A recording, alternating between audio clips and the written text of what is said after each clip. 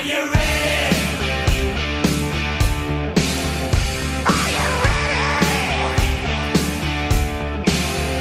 Are you ready? Are you ready? Live from Southern California, this is the moment you've all been waiting for. It's time for a new episode of Kings of the Podcast. Buckle up, here we go!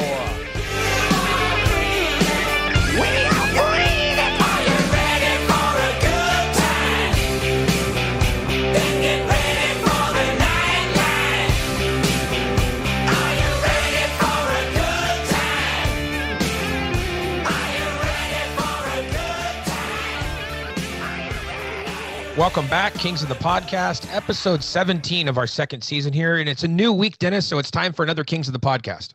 Absolutely, Jay. Let's do it, man. Well, we're coming to you today from the Andres Lilia studio, and that might be a name that's familiar to Kings fans of recent years.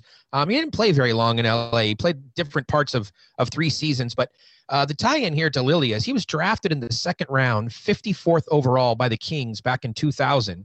And about 10 or so picks prior to that, our guest today, Jarrett Stoll, was selected by the Calgary Flames. And what's interesting, DB, in case you don't know, is that Stoley was actually drafted twice. So in 2000, Calgary selected him at pick 46. And then a couple years later, Edmonton drafted him because he never ended up signing with Calgary. And so he went back into the pool, if you will. And Edmonton selected him in 2002. And what a great second round that was for the Edmonton Oilers in 2002. They took Stoley at 36 and Matt Green at 44. Those two players ended up being packaged in a trade for Lubo, who ended up going to the Oilers. But Stoley was drafted twice, and we'll have to talk to him about that when he's on the program today. Just look, John, that was a cornerstone trade for the championship years, without question. I mean, there were some other great trades, but that one I think certainly a cornerstone one as well.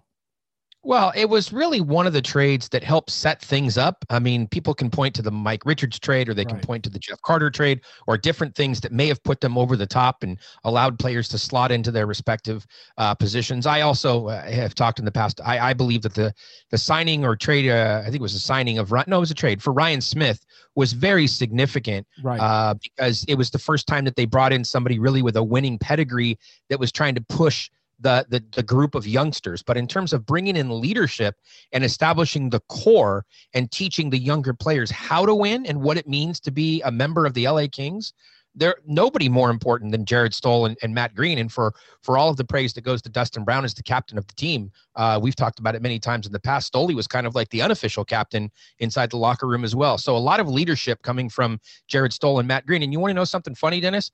Yeah. Moments before we hit the record button here today, Drew Doughty was doing his afternoon Zoom call.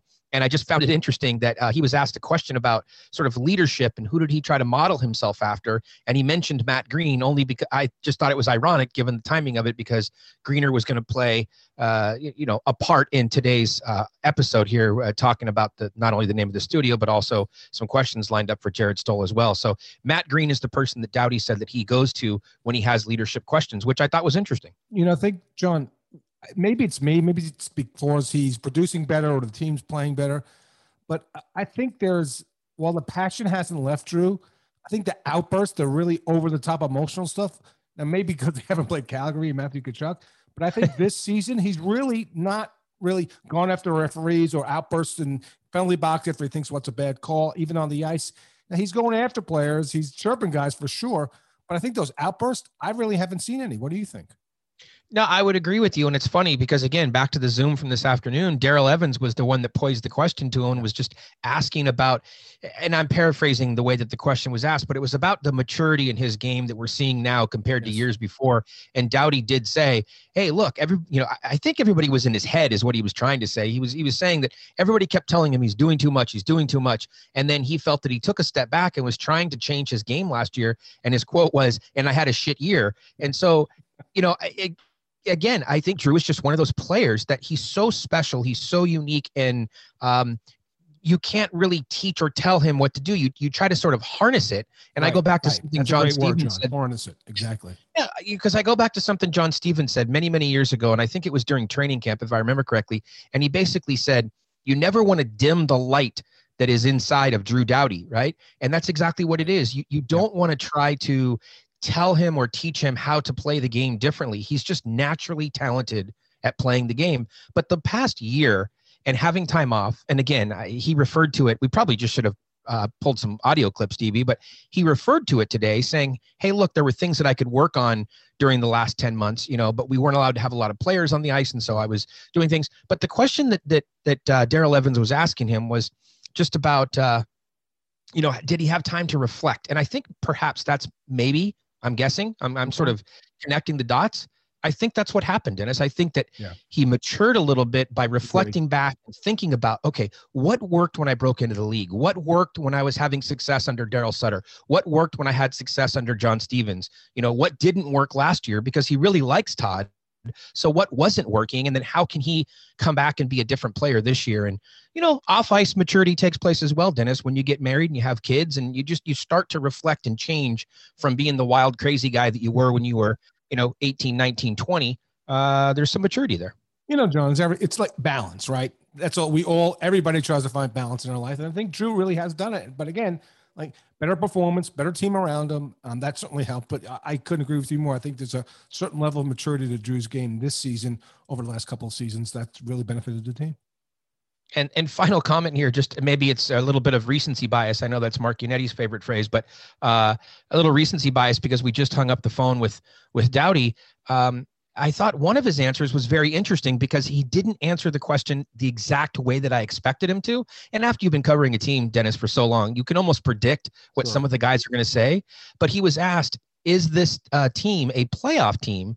And, he gave all the stock answers of, hey, if you're not coming to the rink to, try to make the playoffs, then what are you coming to, for and all that stuff. And he acknowledged that they're in the middle of retooling the roster and all that stuff.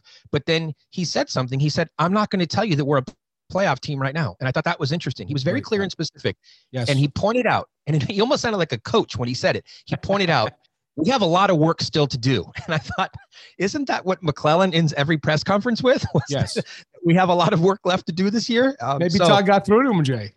and that's why, Dennis, this all sort of ties back together, is it does sound like a more mature, Drew Doughty. So very, very interesting comments, I thought, and always appreciate talking to Drew because he's going to give you gold one way or the other. And he just seems to be a little more thought-provoking this year than I think you said, emotional outbursts earlier. So it's been fun stuff. It's been good, DB.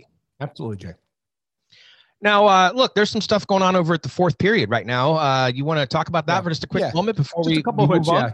Couple of bullet points, Jay. So a promo for tomorrow. I'm going to co-host a Power Play with Steve Kouleas on Sirius XM 91 from noon to 3 Pacific. So if people want to tune in, I'm sure we'll touch on the Kings as well as all of the other stuff around the league. And then TFP has a new video channel. I think especially today, where the latest video was me and Dave Pagnotta, we devised a hit list because late last week, Darren Drager came out with a report that Kings are looking for a dynamic left side defenseman.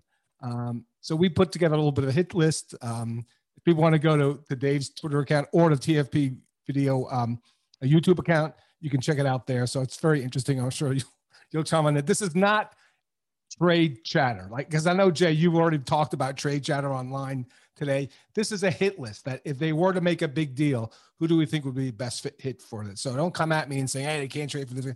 This is if they decide to pull the trigger on some big one. Because what John Hoven's favorite word this season, context. This is context. This is about if they had their druthers and they could pull a deal, who would it be within the age bracket that they're looking for, which is under 25. So you can either head over to Dave's account or my account or the TFP YouTube account and check it out. And see, Dennis, I think that is a very worthwhile conversation. If people want to bring trade rumors, I think the Kings are pursuing this guy, or have you heard about this trade rumor that so-and-so said? Then to me, that's where I just, I tune out very quickly because we've already gone on record and said it. And Dennis, we've checked with all of the key sources inside the organization. So it's not just like speculation on our part. We feel pretty confident when we say the Kings are not looking to make a trade of any significance. Right. during this season. Now, that being said, yes, they are in the market when the timing is right. And this is not the year that the timing is right, but they are in the market for that lefty. And Dennis, because we talked about this in the last program, because the ask is so specific, Yes. it's not just like, hey, we need help defensively. No, that's not the statement. It's like, we need this type of defenseman. And the deeper you go on the list, the more specific the ask gets. And therefore, I think that your topic, and I haven't listened to it yet, and I will, I think that your topic becomes more relevant because you start looking around the league and going, okay, not today, but at some point in the next, 6 to 18 months, would this player fit that target? Would this player fit that? Well, what about this player, right? So, yes, I think that's a very You mean they're worthwhile. not trading for Ryan Graves, John? They're not. They're not. They're also not trading for Jack Eichel, and Right. insert name here. They're also not trading. I don't know if you mentioned his name, but I'll give you one. Right. If they were to go to Buffalo, I don't believe that Dahlin fits the spec as much as Ristolainen does. So I'll leave you with that. Okay. Well, that you're right on the first name, not the second name. So we can discuss that at some point later. All right. Well, my sources compared to your sources. We will Absolutely, have Jay. to. We'll have to Just the compare hit list. notes. That's Which is always fun. always fun. Absolutely. Hey, we didn't get a chance on the last program. I would just appreciate a quick follow up on the trip to Tahoe Sure. because the optics, it looked absolutely beautiful. It was disappointing that, things got pushed into the evening and starting at midnight, Eastern time or whatever. But just any quick final wrap on the trip to Tahoe. Okay. Yeah. Well, let's go to your favorite place, the Hard Rock Casino and Hotel in Tahoe, where I stayed. When you go to and they have a center bar there, John. It's not the legendary center bar in Vegas, but when you go there, and we're in Nevada, right? We're not over the state line in California. When you drink at the bar, you have to take off your mask, take a sip, and then put your mask back on, and then take another sip and put your mask back on. Right. So I'm trying to devise a mask with a hole for a straw in it. So that took away a lot of the enjoyment of being at the Hard Rock that night. The optics of the game were amazing. Yes, it's a shame that the sun. And here's the thing, John. When I woke up on Saturday morning, it was 26 and overcast. I go, this is going to be perfect weather, right? And then I forgot that like 305 days out of the year, Tahoe has sun, and it was just too much. The players would have kept playing, but referees falling down, Landeskog falling down. It was the wise thing to push it to 9 p.m. The thing about playing at 9 p.m. at night, John, you don't get the mountains and you don't get the lake. But it was so quiet, John. It was unbelievable. The optics were amazing. It was so quiet. So it was like playing a game in Florida in Miami. No, they used to 10% attendance capacity, but it was amazing. And you and I have talked about this. The reality is this is probably a one-off because when the NHL wants to play outdoor games, they want it in front of 40, 50, 60,000 fans. They don't want 12 media and Eddie Olchuk and doing the play-by-play with Mike Tirico. Like they want big crowds. Bettman walking around in jeans, looking like he's just going to 7-Eleven to pick up milk, and he's doing like a 30-minute interview on national TV. In NHL outdoor vests with him and Bill Daly. So it was amazing. It was great optics. The second game was even better because the sun was still up for an hour, so that was kind of cool. But it was just to be there. You and I, John, we're adrenaline junkies. We go for events, and that was an amazing event. I'm glad I got to go there. It did get a little chilly standing out there, and the way they did it with media was they had a platform, a riser, where only 12 media at a time could go.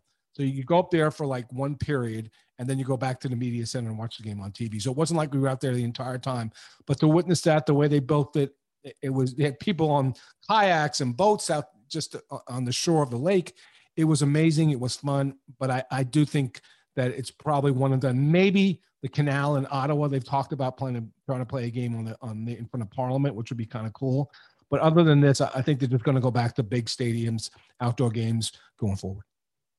Well, the head of Live Nation came out here over the last 24 hours or so and said that large-scale music festivals will be back in full swing with a minimum of 75% capacity in most states by July, and they're expecting to be near 100% capacity by the end of the year. So while he acknowledged that there might be a few holdout states, Sure. His point was that the majority of the country, the majority of North America, for that matter, and obviously they're very well connected in talking to local governments across North America. But I thought that was a pretty bold statement for him to make. So you do have to start to think ahead to next season. And while who knows, maybe a stadium game in California wouldn't be possible.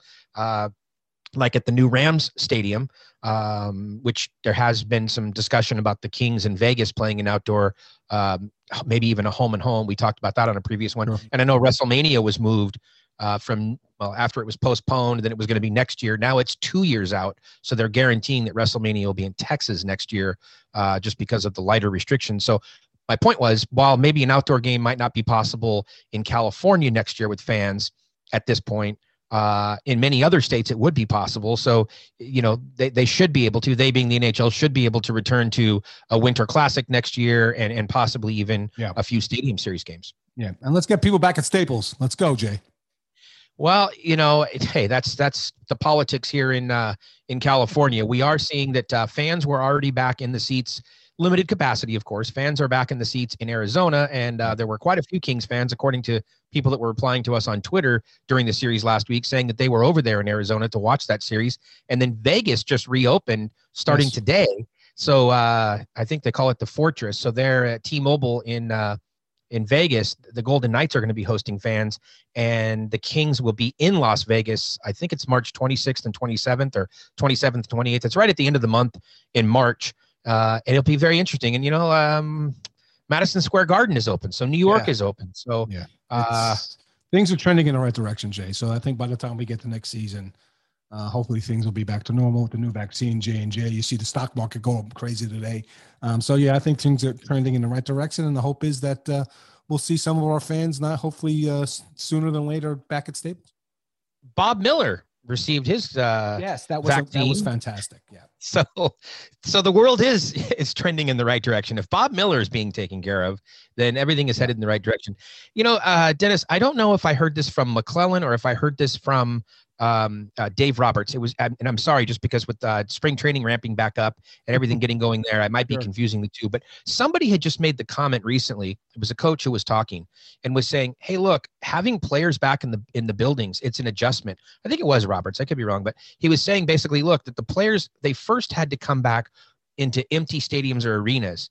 And then when when fans then were allowed back in, but with limited capacity, because it wasn't like they were allowed back in to be completely normal. When you have like 25% capacity, the comment was that the players had to go through a second round of adjustments. So the first round was to play in dead quiet buildings. And then the second round was to play in these buildings that had fans, but it didn't have the same sort of level of noise and everything. But according to this coach or manager, the players definitely noticed a difference in the energy level, even with having 25% people. Yes. And the players were responding to that and saying that they had a different level of sort of nerves going into the game, even though the capacity was held to 25%. I thought that was an interesting sort of observation.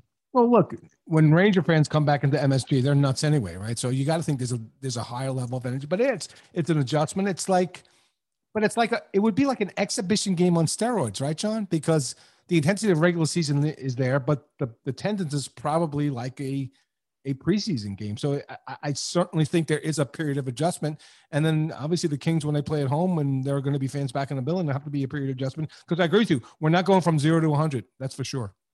Yeah. Well, I mean, I guess maybe what we should do is ask some of the Kings players that have been around for a number of years about playing some of those scrimmage games at TSPC, where you play a black and white scrimmage game. You go the whole summer really of just playing whatever, shinny and doing whatever. And then the first week of camp, you're playing a black and white scrimmage game. And there've been years when they've put 1,000 people into TSPC. That's very different than for the 12 people that show up for a practice in the middle of a week on a Wednesday. Sure. And I'm just curious if they feel any sort of a difference, sort of in that environment. Now it's time for Rain Rehab on Kings of the Podcast. Hey, real quickly, Dennis, we're going to bring Jared Stoll, talk to him during the second period. We'll recap some of the Kings road trip and talk about the upcoming week in the third period. But a few brief mentions on the Ontario Reign here, because obviously fans on Twitter, if nothing else, are starting to get a little restless, yourself included. The team has not won. Well, they've only won one game so far, and the series they just completed in San Jose over the weekend. Heading into it, it looked like a good opportunity for them on paper, because one of the things with Ontario, it's not just the age of the roster, which we talked about before, but it's the inexperience, where over half of the players, especially at forward, are first-year pros. And San Jose kind of had the same thing. They have about half of their forwards. Comparable. Mm-hmm. Yeah, very comparable. So for the first time, they were playing a team that wasn't as, or that didn't offer a lot of experience. So it was very comparable on paper, and things were trending in the right direction. We had talked to our sources inside the organization on, I believe it was Thursday of last week, and everybody was saying, yeah, Turcotte is going to travel with the team and he's going to be playing this weekend. So that would have been a real shot in the arm for them as well. They had been playing with 11 forwards and 7D. So to get Turcotte back, who had been one of their better players when he was in the lineup, was going to be helpful. But things did not go as planned or as expected in any way in San Jose. On the first game, they got off to a 3-0 head start. Aiden Dudas, who had been largely playing on the fourth line, bumped up to the top line, scores a goal immediately. That's great. They added a couple more goals. They were up 3-0 after the first period. Second period, San Jose comes back, scores 4 unanswered goals. They're now leading 4-3. Wroblewski swapped his goalies out and put in JF Berube. I mean, he just doesn't have a lot of bullets at that point. He's undermanned, if you will. And so he says, okay, I'm going to try to swap out the goalies. And so he puts Berube in. Berube has a solid third period. The Reign get 2 power plays, but only come up with 7 shots on goal. And that was eye-popping, because the one thing that has been consistent with this Reign team all year, regardless of the score, they have outshot their opponents, sometimes by wide margins, but they have consistently outshot their opponents. And when they were trailing 4-3, heading into the third period, and only were able to muster 7 shots, including with 2 power plays, that was like, interesting. Let's put a pin in that and see if that continues. And sure enough, I would largely say that their play in the second half of that first game continued into the the second game, and things got worse. They were outshot badly. On the Sunday game, the second game, they were outshot like 48-20, I believe. 46 saves from JF Berube. He basically, he shut the door, and he did everything that he could. He just didn't get any offensive support. And Berube, who did already have a fight, I think he had a fight with the Bakersfield Condors. He was ready to throw down in the game as well. Yeah. So frustrations might be starting to reach a boiling point with this team, DB, and you have to wonder, is Kupari going to get back there? That was the original plan for him to play on Wednesday. Is Turcotte going to be ready on Wednesday?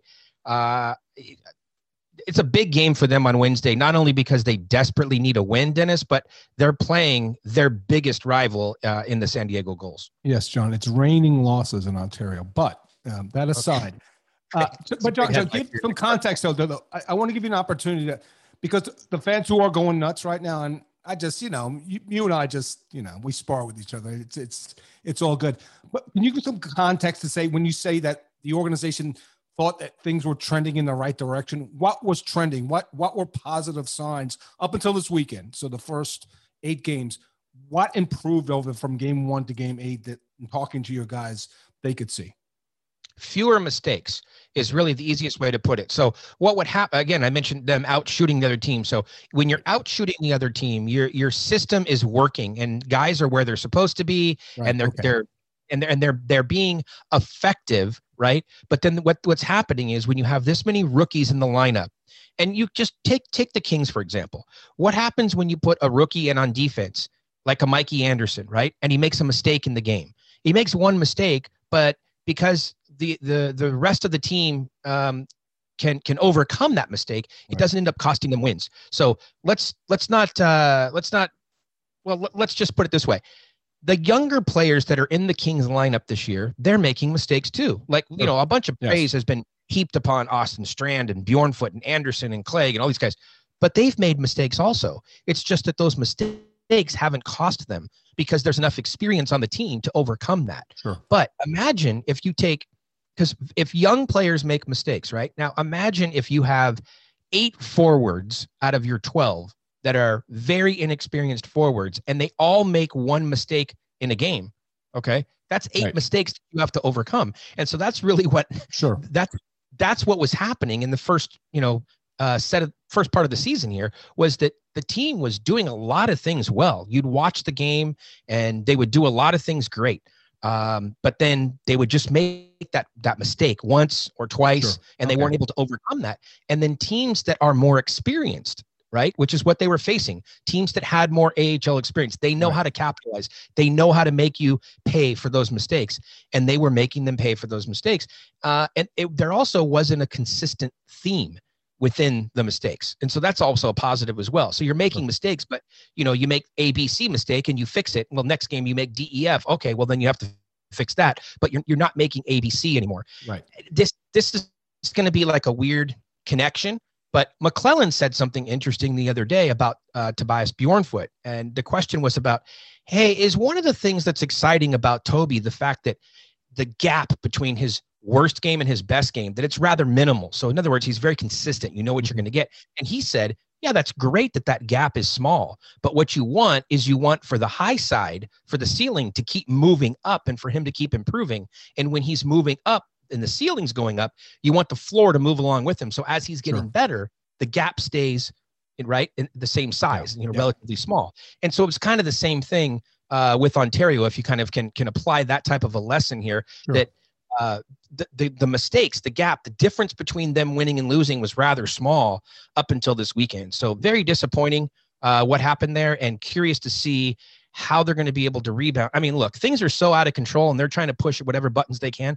Marcus Phillips, who had been the 7th defenseman, I know you slotted he slotted in as the left wing, on the fourth line. So, look, if I wouldn't surprise me one bit if at this point, if Wroblewski just threw his arms in the air and Akil Thomas gets his wish and he gets to start on defense, because they've pushed every other button that they can, and it's just to be expected. These are very young players, and it'll be very interesting, though, as I said, because Wednesday I think is a very important game. You don't want to say it's a must-win game because all of these games right now are about evaluation and development, and that's why guys like Brett Sutter are further down the lineup, and they're not getting more minutes because they're trying to let Byfield play as many minutes as possible, and all these kids play as many minutes as they possibly can. But something's going to have to change here to sort of get the ship righted, and hopefully it'll happen on Wednesday night against San Diego. Yeah, but that's a great explanation, John, that you can't explain in 2 tweets. Like, that's why I gave you the stage here to explain what is getting better and just more context and more length to it, because you can't do it 280 characters times 2. So the fans out there that want an answer, can't get a better answer than that one, to be honest with you. Well, appreciate that, DB. On the other side, why don't we bring in Jared Stoll? Obviously, a lot of success with the organization. We'll go back in time to when things were much better here in Los Angeles, and he is playing, a key role in the development of some of these younger players. Instrumental, really, in what's happening in Ontario as well, putting his fingerprints all over the organization. So after the break, we'll talk with Jared. What you doing? Designing my new 2021 Nissan Kicks Online in the Kicks Color Studio. I give each a special name. This one's electric blue, orange, red, white. I call it the Gumball Machine. You think it's me? I feel like you're more of a Red Velvet guy. Limitless possibilities. With over 100 million available color combinations and Bose Personal Plus system in the boldly new 2021 Nissan Kicks. Bose is the registered trademark of the Bose Corporation. Color combinations include interior and exterior colors. Customization is an available feature subject to availability at participating Nissan dealers. See dealer for details.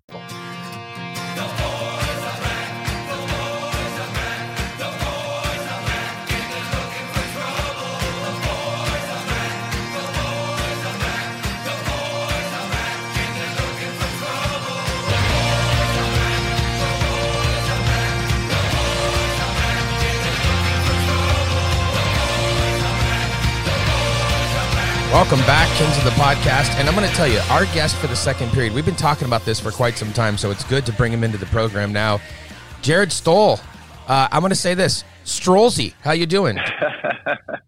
Henry at Staples Center would be really happy that you just called me Strollsy right now. We talked about it the other day, actually, and he was giving it to me. All the grief that I got from him just calling me by the wrong name. But thanks for having me on finally, right? Yes, I'm glad you remember the story, actually, because I was going to ask you to set it up, and it would have been a terrible first question to have you tell a story that you didn't remember. But yes, always get a good laugh out of old Strolzy. There you go. Hey, look, the timing of this is a little bit off because we were originally hoping to have you on prior to the series or one of the series against Minnesota, just because I think a lot of people forget you actually spent time with the Minnesota Wild. So, and the reason why that's, I guess, funny to me is I remember the look on your face. I don't know if you remember this, but it was the outdoor game and in Minnesota. So I'm there the day before because it was a big game with a lot of the older guys, Madonna and Chelios and all JR. I mean, it was fantastic alumni game. Yeah. And then the Wild have practice. And I walk into the locker room, and the look on your face, it was sort of like it was like when a cat runs into a sliding glass door and they just don't know what. It's like you knew the face, but you didn't know what I was doing in Minnesota. Like, what the hell are you doing there? Yeah. So the Minnesota series is over. And look, let's just start there. I don't want to put anybody on blast, but the end of the game, there was a mental malfunction, let's call it that, by a couple of players there in overtime and letting. Forgetting their defensive responsibilities. My question is, when you were playing, I mean, this happens periodically. When you were playing, do you remember a time where maybe somebody made those mental mistakes late in the game? And if so, what's it like on the plane ride home? You know, do guys talk to them about it? Do they just ignore it? Is it like an elephant in the room and it creates an awkward silence? What's it like after that? Well, first of all, it happens all the time. Mm-hmm. It happened to me a lot over the course of my career. Just, you lose focus, concentration, whatever it is, for a split second, maybe not even a second. And whether it's puck watching or, we're seeing it a lot now with our younger guys in the organization too. Just, D-zone coverage, making sure we have the right reads, responsibilities, our check being on the right side of our opposition pretty much. But no, they know when they make a mistake, and they know when they, we're on the wrong side or maybe bad angle, bad body position. They know, and they don't need to be told, I don't think. Mm-hmm. Maybe if you're a younger player coming up, you need to show them video and why, what's the purpose of this. That's the one word I think we use a lot in player development with our young guys is purpose. Because sometimes they don't know why we're telling them to do something a certain way. Or explaining them to hey, no, do it this way. Well, why? And some of them ask why, and some of them don't. But it's our jobs to make sure they do it right for what we believe in and what as an organization how we want these guys to play. But the guys they know for sure. I don't think anything was said, to be honest with you. And the whole why thing is quite a change, right? I mean, when you were coming up, there wasn't a lot of why. It just you did it because the coach told you, right? It's a different time.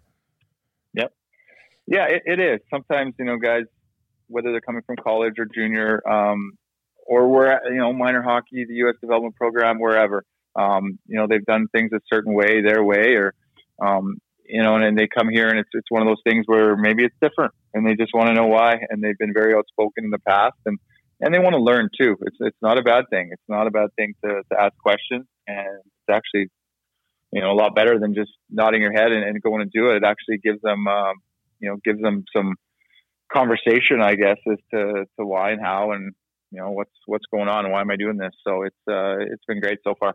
Obviously, you had a very successful career. We'll get into it throughout the conversation here today, but I'm curious if you've thought back at all to when you were a younger player and you were breaking in. Do you wish that the environment maybe might have been a little bit different and maybe that you would have had an opportunity to ask those why questions, and would it have sped your development along instead of having to sort of learn things the hard way, along the road? 100%. Yeah. No, there was no, I came into the league in 2003, so there wasn't much player development going on in the league at all, especially with, Edmonton Oilers where I came in.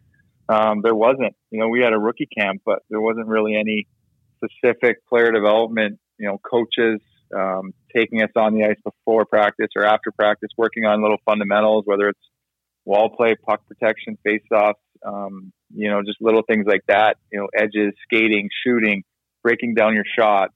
You just kind of went out there and shot the puck and played hockey. And then later on in my career, I wish I would have not take it more seriously, but put in extra work with, you know, for example, puck protection and wall play, little things like that. You know, my hands, my shooting, things that I needed to work on, and things that the younger kids coming into the organization were already working on with the player development guys. Mm-hmm. And that's one thing, you know, at the start of my career, you look at it that way. And then at the end of my career, you know, wishing I would have done things a little bit different, and maybe I would have played an extra year or two, who knows? But, you know, now the game has changed so much, and these young players are coming in, and they're already so skilled, but they've been working on specific parts of their game for years, which is great. Right now, obviously, there's quite a bit of talk. The struggles the Ontario Reign are having. They've only won one game. We're recording this on Monday after a pretty dismal 2-game series that they had up in San Jose. Can you just talk about how important the development process is, and maybe what some of the younger kids are that are struggling right now, just because of lack of experience? That's my take on it. It's not about age, because you can come into the league, into the American League, as a college player and as a junior player at two different ages. So for me, it's not about age. It's about inexperience and not having games played as a pro. Well, just not knowing how to win right now. You know, I think I counted last night in our game, and it's not an excuse at all. I think there was 8 first-year pro players, and you're right. Whether they're 18 or 22, it's pro, and it's different to play against guys that are maybe 6, 8, maybe even 10 years older than you. That's a huge difference from guys coming from junior, where they're playing maybe against guys, a year or two, and that's it, older than them. But yeah, it is inexperience. They just got to find ways to win games and not find ways to lose the games. And that's kind of what's been happening. They've had, the guys have had leads over the course of some games, some big leads, and they just kind of let them slip away, and just learning valuable lessons, huge lessons, in the first 10 or so games, that they've played.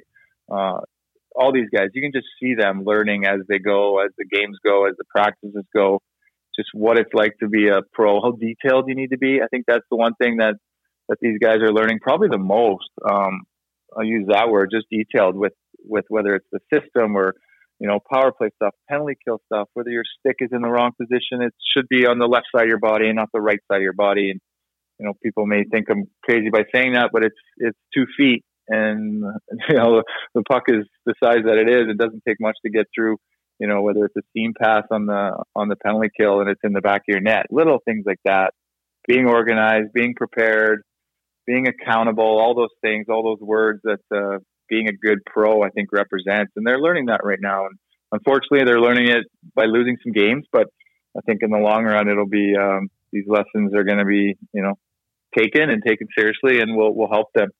In the grand scheme of things, the win-loss record of the Ontario Reign does not matter much this year, right? It's about year 2, year 3, year 4, year 5, et cetera. And, Byfield, as an example, his career is not going to be defined by what happens over the first 20 games. But at what point does losing start to become a problem?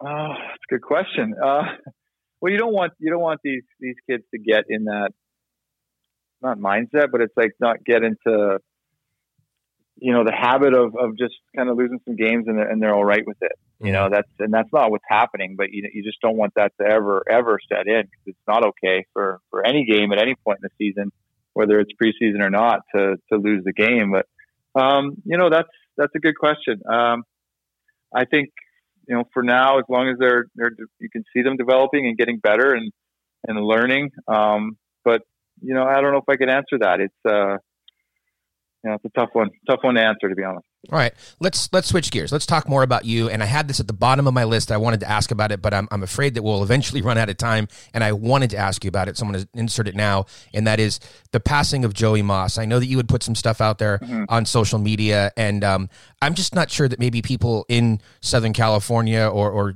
really outside of Edmonton can appreciate how much he meant to that organization. Just can you spend just a little minute or two and talk about Joey and your relationship with him?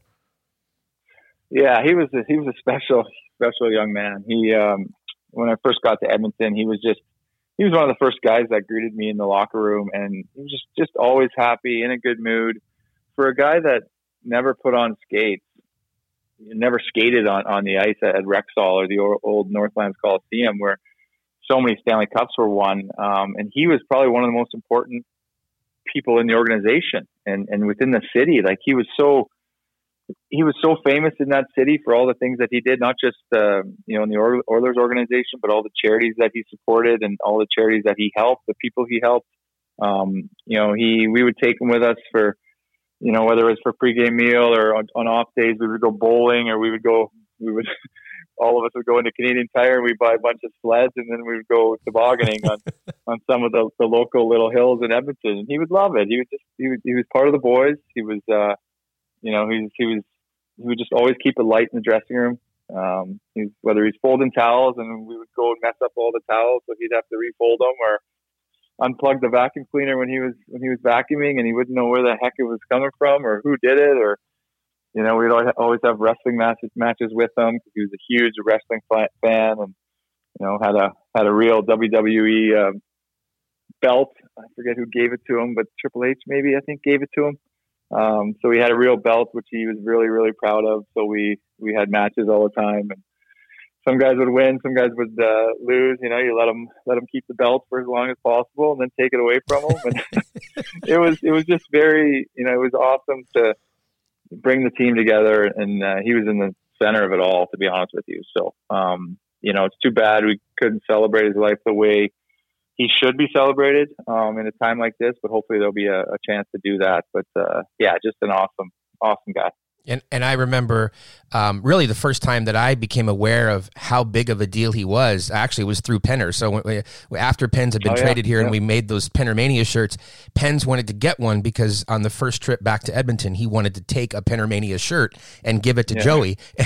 And when he told me it was for Joey, and I just like, oh, okay, cool. I didn't know what he was talking about. And then he was like offended that I didn't know who Joey Moss was. And so Pens, of course, wanted to give me a quick education about how important this guy was. And that was 10 years ago, so quite some time ago, and to see all the tributes for Joey was pretty impressive. Well, that's the one thing, is whenever you came in as a visiting team, with another team, he would be one of the first ones, him and Sparky, one of the other trainers, he'd be the first one to come over to the visiting locker room and say hi and how you doing and what's going on, and give you a little jab here or there. He was always the first one you saw when you came back into Edmonton, into the rank. He'd come over and say hi. So that was that just says a lot right there. Yeah, for sure. Hopscotching around different things. So we see you on the broadcast now. Everybody talks about your notebook, but what about that bobblehead, that Jared Stoll bobblehead that is there over your shoulder? I mean, a lot of cool things have happened to you in life, but getting your own bobblehead, and I'm not talking about the one where you pay $75 and they make one for you. I'm talking about other people produce them in mass. That's pretty cool to have your own bobblehead.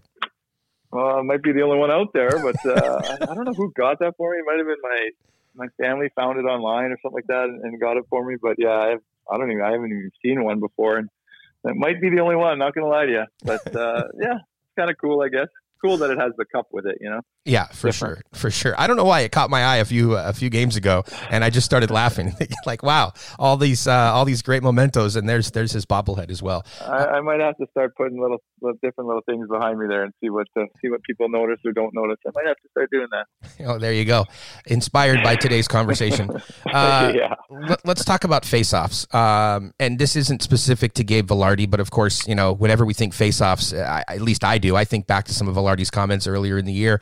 But my question isn't specifically about him, but about some of the stuff that was discussed, and that is, can you learn face-offs? Is it something that you can work on, which Todd believes, or is it something that's more innate, which is maybe something that Gabe believes? Just what are some of your theories on face-offs as the quote-unquote face-off expert in the organization? Well, I definitely think you can get better and improve. You got to work at it, and it's all about reps. It's like with a lot of things, especially a lot of the things that teaching the kids coming to the organization. Again, I'll kind of go back to that because that's basically what I do. And it's all about reps. It's getting more and more comfortable with situations. And if you're not comfortable doing it, 1,000 times is going to make you more comfortable and more, you'll want to do it that way and make more comfortable doing it that way in a practice and then in a game. So yeah, you got to work at it, whether it's timing, hand-eye coordination, technique, going against another teammate one-on-one. It's things that those are things that I think how you can get better and improve. And there's a lot of things to it. Like for technique, for instance, there's probably, 10 different things that I could, off the top of my head, that I could name. And that's, you don't want to throw all of it at once to some of these guys, but it's a gradual process, and they all need to learn it, and everybody needs to learn it. Kopi and Karts have taken face-offs their whole career, and maybe they don't need as many reps as younger players do, but they still work on it, and it's they still take a lot of pride in it. So if you're a younger player coming in, it's all about reps, it's all about details, like we talked about earlier with becoming a pro and watching video and watching your opposition before games. Like, I would watch the centerman who I'm going to face before games. It's like knowing the goaltender who you're going to face before that game, and watching video on him, or in the shootout, see what he does or doesn't do in the shootouts. And I would do the same thing with centerman who I'm going to face. So those are things that these guys need to learn to do, and not only take the reps in practice or after practice, but just the preparation like that. It's for sure. You can definitely learn and get better and improve.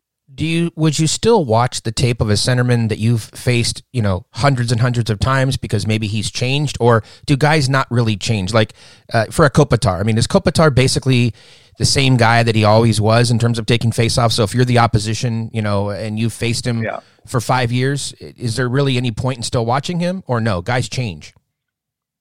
Some guys do, some guys don't.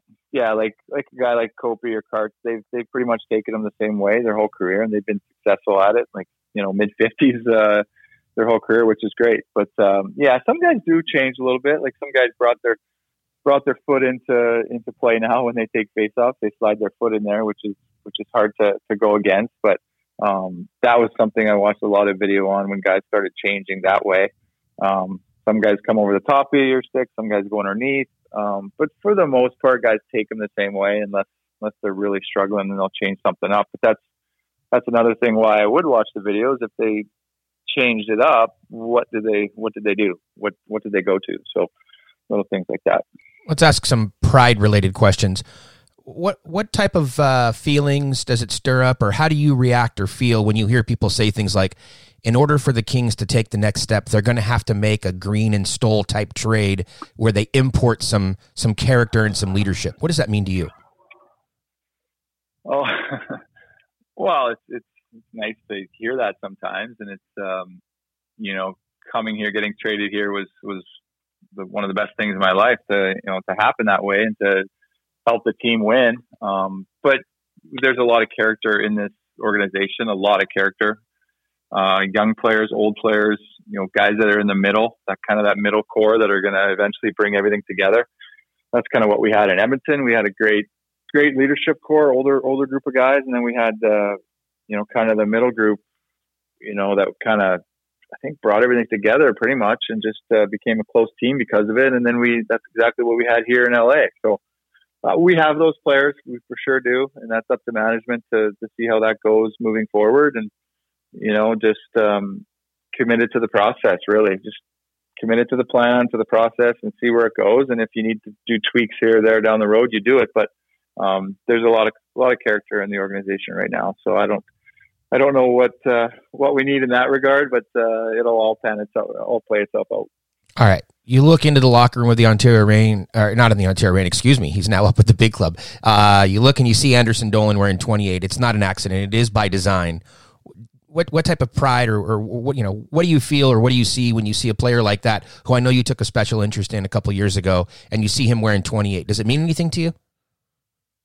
Yeah, it does. It's great to, first of all, see a number 28 down there on the ice and playing well and scoring goals and breaking out as a young player, or breaking in, I guess you could say, however you want to say it. But he's a great kid. He always has been from the second he was drafted and got into this organization, just how serious he is and how much of a pro he is, and a lot of the things that guys need to learn by coming into the league right now, they can learn from Jared. So just a great young man and learning a lot. So happy for him the way he was playing, and unfortunately got hurt, and I know he's working his way back. He's working hard to get back in the lineup as soon as possible. But it's great to see not only my number down there, but him wearing it for sure. People talk about Stanley Cups and things like that, but you also had a very successful junior career that people, in the lower 48, as they say, probably aren't too familiar with. A couple of WHL championships, Memorial Cup run. You eventually end up in the Hall of Fame up there. What do you take from your junior career as being the high point? Well, team-wise, for sure, the winning the Memorial Cup. We went there twice. The first time we went there, we didn't win a game. We learned a lot. What it took to you face other teams from other leagues that are the champions of their league, and it's tough. You go through 4 rounds of best sevens within your own league, and then you go to the Memorial Cup, which is the 3 other leagues bring their teams there, and it's a battle. So we learned a lot the first time, and then we won it in 2002. So that was great. And the team I played for was the Kootenay Ice, and it was in a small town called Cranbrook, British Columbia, and just a great little junior town. They loved their hockey. It was, if you wanted entertainment for the night, there was basically you go watch the hockey game, and we would try to provide it. And we had good teams there, so it was a lot of fun those years to just win. Right? You play the game to win and win championships, and when you do that, it's all fun. Being drafted twice, by 2 different NHL clubs, is that something that you sort of get a chuckle out of, or you don't really think much about it? Yeah, I laugh about it. Yeah, it's kind of funny. It's an interesting story. Not many stories like it, I guess. But being drafted twice in the second round, almost exact same number, pretty much within 8 or 10, and the fact that Calgary had the pick right before Edmonton. I was like, oh man, am I going to go to Calgary again twice? I wonder if that's ever happened. I wonder if the same team has ever drafted the same player twice. That's a good question. Look that up, bud. You got time on your hands. I'm going to have to look it up. Let's see. What about winning, right? I mean, obviously you had a lot of success. We just talked about it at the junior level, and then you're winning Stanley Cups in the NHL and things like that. But I've told the story many times that before the game up in Vancouver where you scored the big overtime goal, the day before when you were getting ready to travel, you and I were chatting, and you were chirping saying, hey, when is Jared Stoll scores a goal day? And lo and behold, you go up to Vancouver and you score the overtime winner. So there it was. You called your shot. It was Stoley scores a goal day. Is that the goal that is the most satisfying in your career?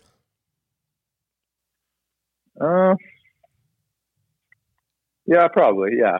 Just, the organization hadn't won a playoff series in a little while. So I think once you get over that hump, especially the hump that it was playing against Vancouver, who were the President's Trophy winners and favorites pretty much at that time. I think they lost to Boston the year before in the finals in Game 7, if I'm not mistaken. So they were there before and kind of ready to do it again. So yeah, that was pretty cool to just how we played as a team. Obviously that whole run, but on a personal level, yeah, for a goal individually, that was probably the one that meant the most for sure.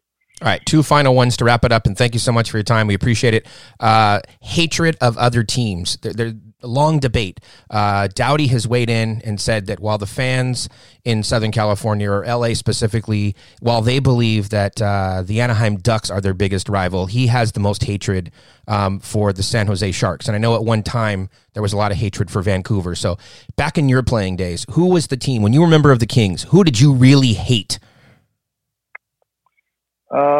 Yeah, I'll go with Drew. It's sorry to be boring here, but it's Vancouver and then San Jose kind of later on when we played them. I think three different rounds in the playoffs and losing in Game 6 at home when Anze got hurt, and then then the 2 that we beat them the other times. But yeah, probably them. It was such a battle with them. It was never easy. They had some players that were pretty annoying, and the Vancouver side of things, they had some players that were pretty annoying to play against. But in their own right, those annoying players were good players, and they were, those are the types of guys the whole saying you want those guys on your team and not playing against them. So that's just why they were good teams, and because they had annoying players, good players to battle against. So All right. The final question then has to do with Matt Green.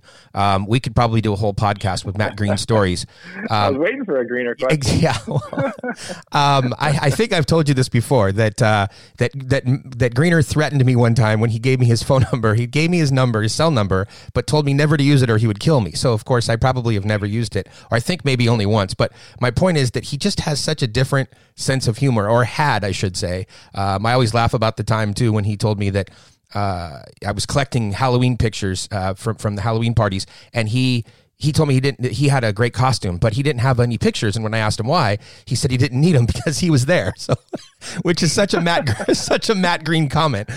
So I can imagine walking into his house now, and he's married and this whole thing, and there's no pictures anywhere. But my question is just, Greener's now retired. He's several years away from the game. He was scouting and doing a bunch of different things. Has he softened up a little bit in his, let's call it, as he's gotten older, or is Greener still Greener? Greener's definitely still Greener.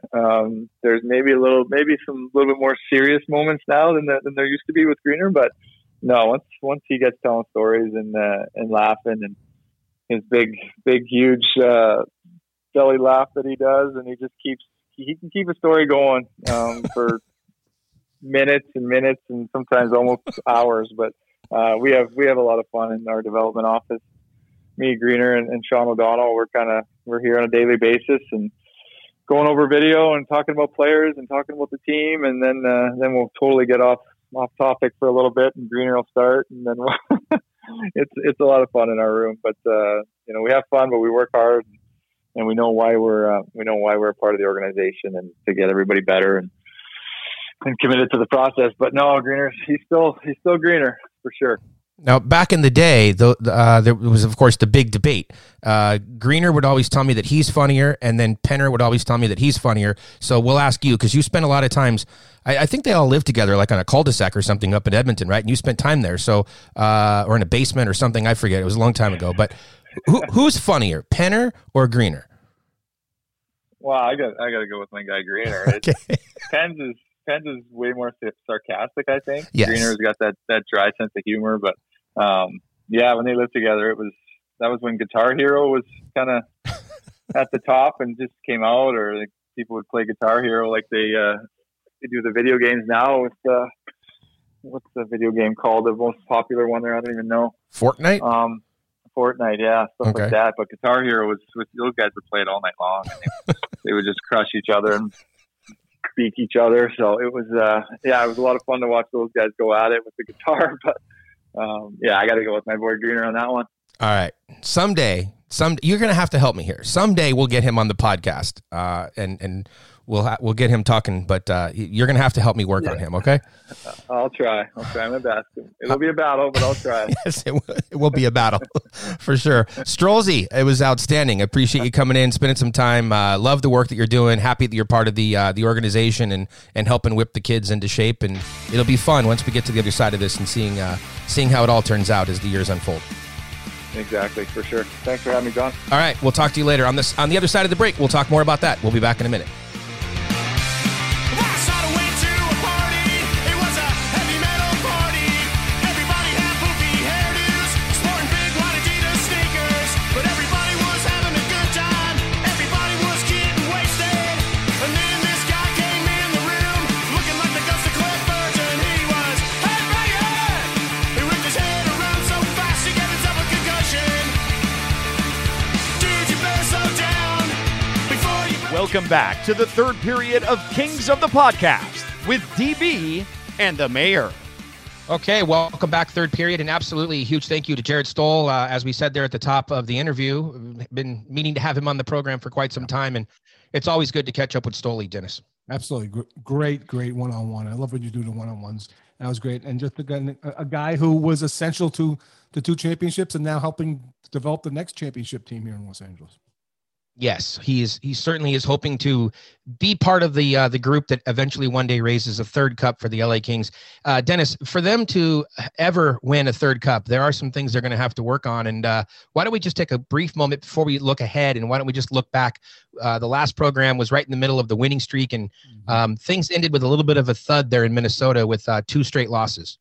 Yeah, but a huge point on Saturday night. One bull.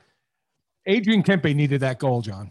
I don't care if it was power play. His 5-on-5 play hasn't been good. He got demoted to the quote unquote third line because he wasn't as right wing because he wasn't producing on the left wing. But he really needed that. And look, down 3-0, John. Last season, warm up the bus. You lost 2 in Minnesota. So for them to come back and win that, and to tie that game and walk away. And look, it's tough to lose with 0.3 seconds to go. Again, the team doesn't finish against Minnesota. I don't know what it is, John.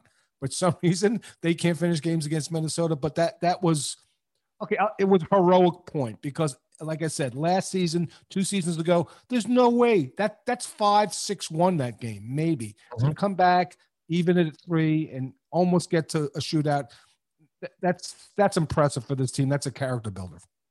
Yeah, absolutely. I don't know what was said between the first and second period of that game.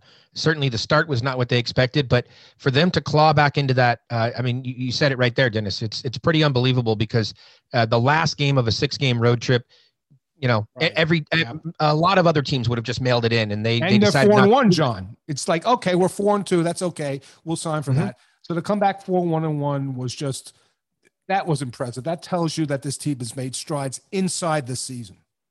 I think it also shows that they understand the importance of that game, because if that was a game against an Eastern Conference club like a Tampa Bay or something, right, then it's different. This is a division game, and those points are so important.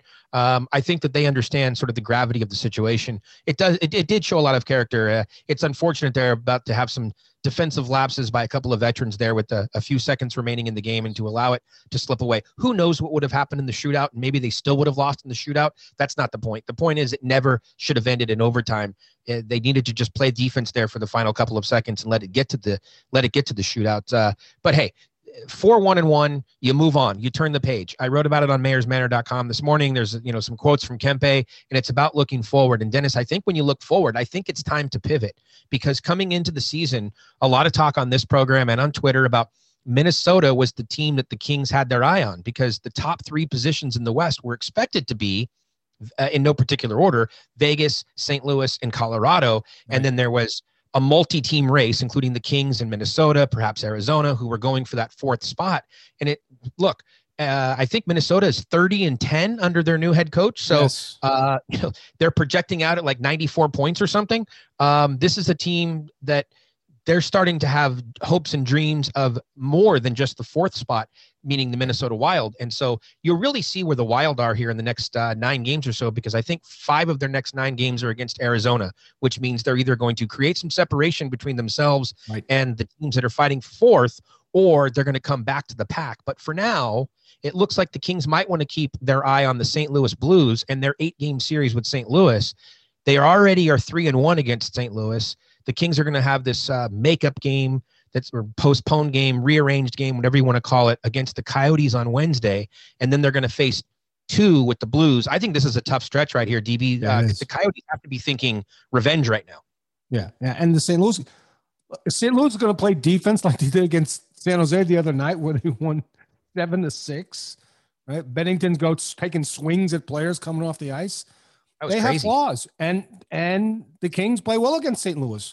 I think even the last couple of seasons, they haven't been run out of games by St. Louis. This is a team that it may be coming down to St. Louis, and I mean it's always going to shift, right, John? Because but right now, I agree with you. You're probably going to target St. Louis as opposed to Minnesota.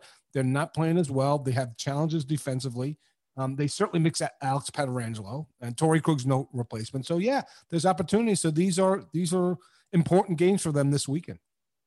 It's very difficult, Dennis, when you take a player out of your lineup like that, not only because he was eating important minutes on the blue line, but as the captain of the team and the face of the franchise. I think it's one of those situations where when that type of a player leaves an organization, it creates this vacuum where people don't really know the identity of the team. And while on paper you would think that the identity of the St. Louis Blues hasn't changed very much, I would argue that the identity has changed quite a bit when a player like Pietrangelo leaves the organization. Yeah, they're not winning games 3-2, 2-1. They're winning games 7-6. That's not their DNA. They can't keep that. That's not sustainable, John. And it's like you said, it's a domino effect. And so who's going to step up? And they have some, David Perron, Ryan O'Reilly. This is not some bum team. Don't get me wrong, but it's a it's a very different team because of what you mentioned. It's not just 27 minutes a night. It's 27 minutes a night for a leader who helped them win a cup. Well, in those games recently on that road trip, also St. Louis, they were missing a few key players, and so if you're the Kings, I think you have to keep that in mind. Todd made reference to that as a point of comparison heading into this most recent 2-game series with Minnesota, and he's like, "Hey, don't necessarily look back at how we played against Minnesota recently when they came to LA and they were going through their COVID deal and everything. Like, this is a different team." And I would just argue, based upon the health and the lineup, you do not just you don't want to just say, "Oh, it's the Blues. Look what the Kings did last week to them." No, who's healthy and who's in the lineup, because that does make a big difference. Agreed. But these are games that now that you thought maybe you'd say, okay, these are going to be tough outs. Now you're saying, well, these are winnable games, especially at home. So let's see what happens. And I agree with you in the Arizona game. They're going to be looking for a little revenge. Nobody likes to get swept at home. So these are, even though they're 3 home games, John, they are going to be challenging games for sure. Austin Strand has been the man sitting out most nights. Do you let Austin Strand get back in the lineup again and potentially decapitate one of the Coyotes? Sure. That's a team you can afford to put Austin Strand in again. So, yes, I would. Potential decapitation, I'm always for, John. Okay. Dennis, one more final thing here. And Kings fans, they're having a difficult time wrapping their minds around it, but it is a great closer to this sort of commentary here. The Blues are in Southern California, and they're going to get two cracks at the Anaheim Ducks before they face off with the Kings later in the week. And if you're a Kings fan and you have playoffs in mind, you need the Anaheim Ducks to win both games. So yes, Kings fans should be cheering for the Ducks this week, Dennis. Have you watched the Ducks play? That's a big ask, John. Well, hey, I mean, you could still hope, and you can try to make it happen. But then again, like you said, the way that the Blues were playing defense recently, they had a heck of a game with the San Jose Sharks. So can the Anaheim Ducks, steal some points and help the Kings out? That'll be something to keep an eye on. And boy, Twitter's going to be fun this week, Dennis. So another great program. Thank you again to Jared Stoll for coming on. And DB, we'll be back later in the week and talk some more LA Kings hockey. Looking forward to it, Jay. Have a great week, everybody.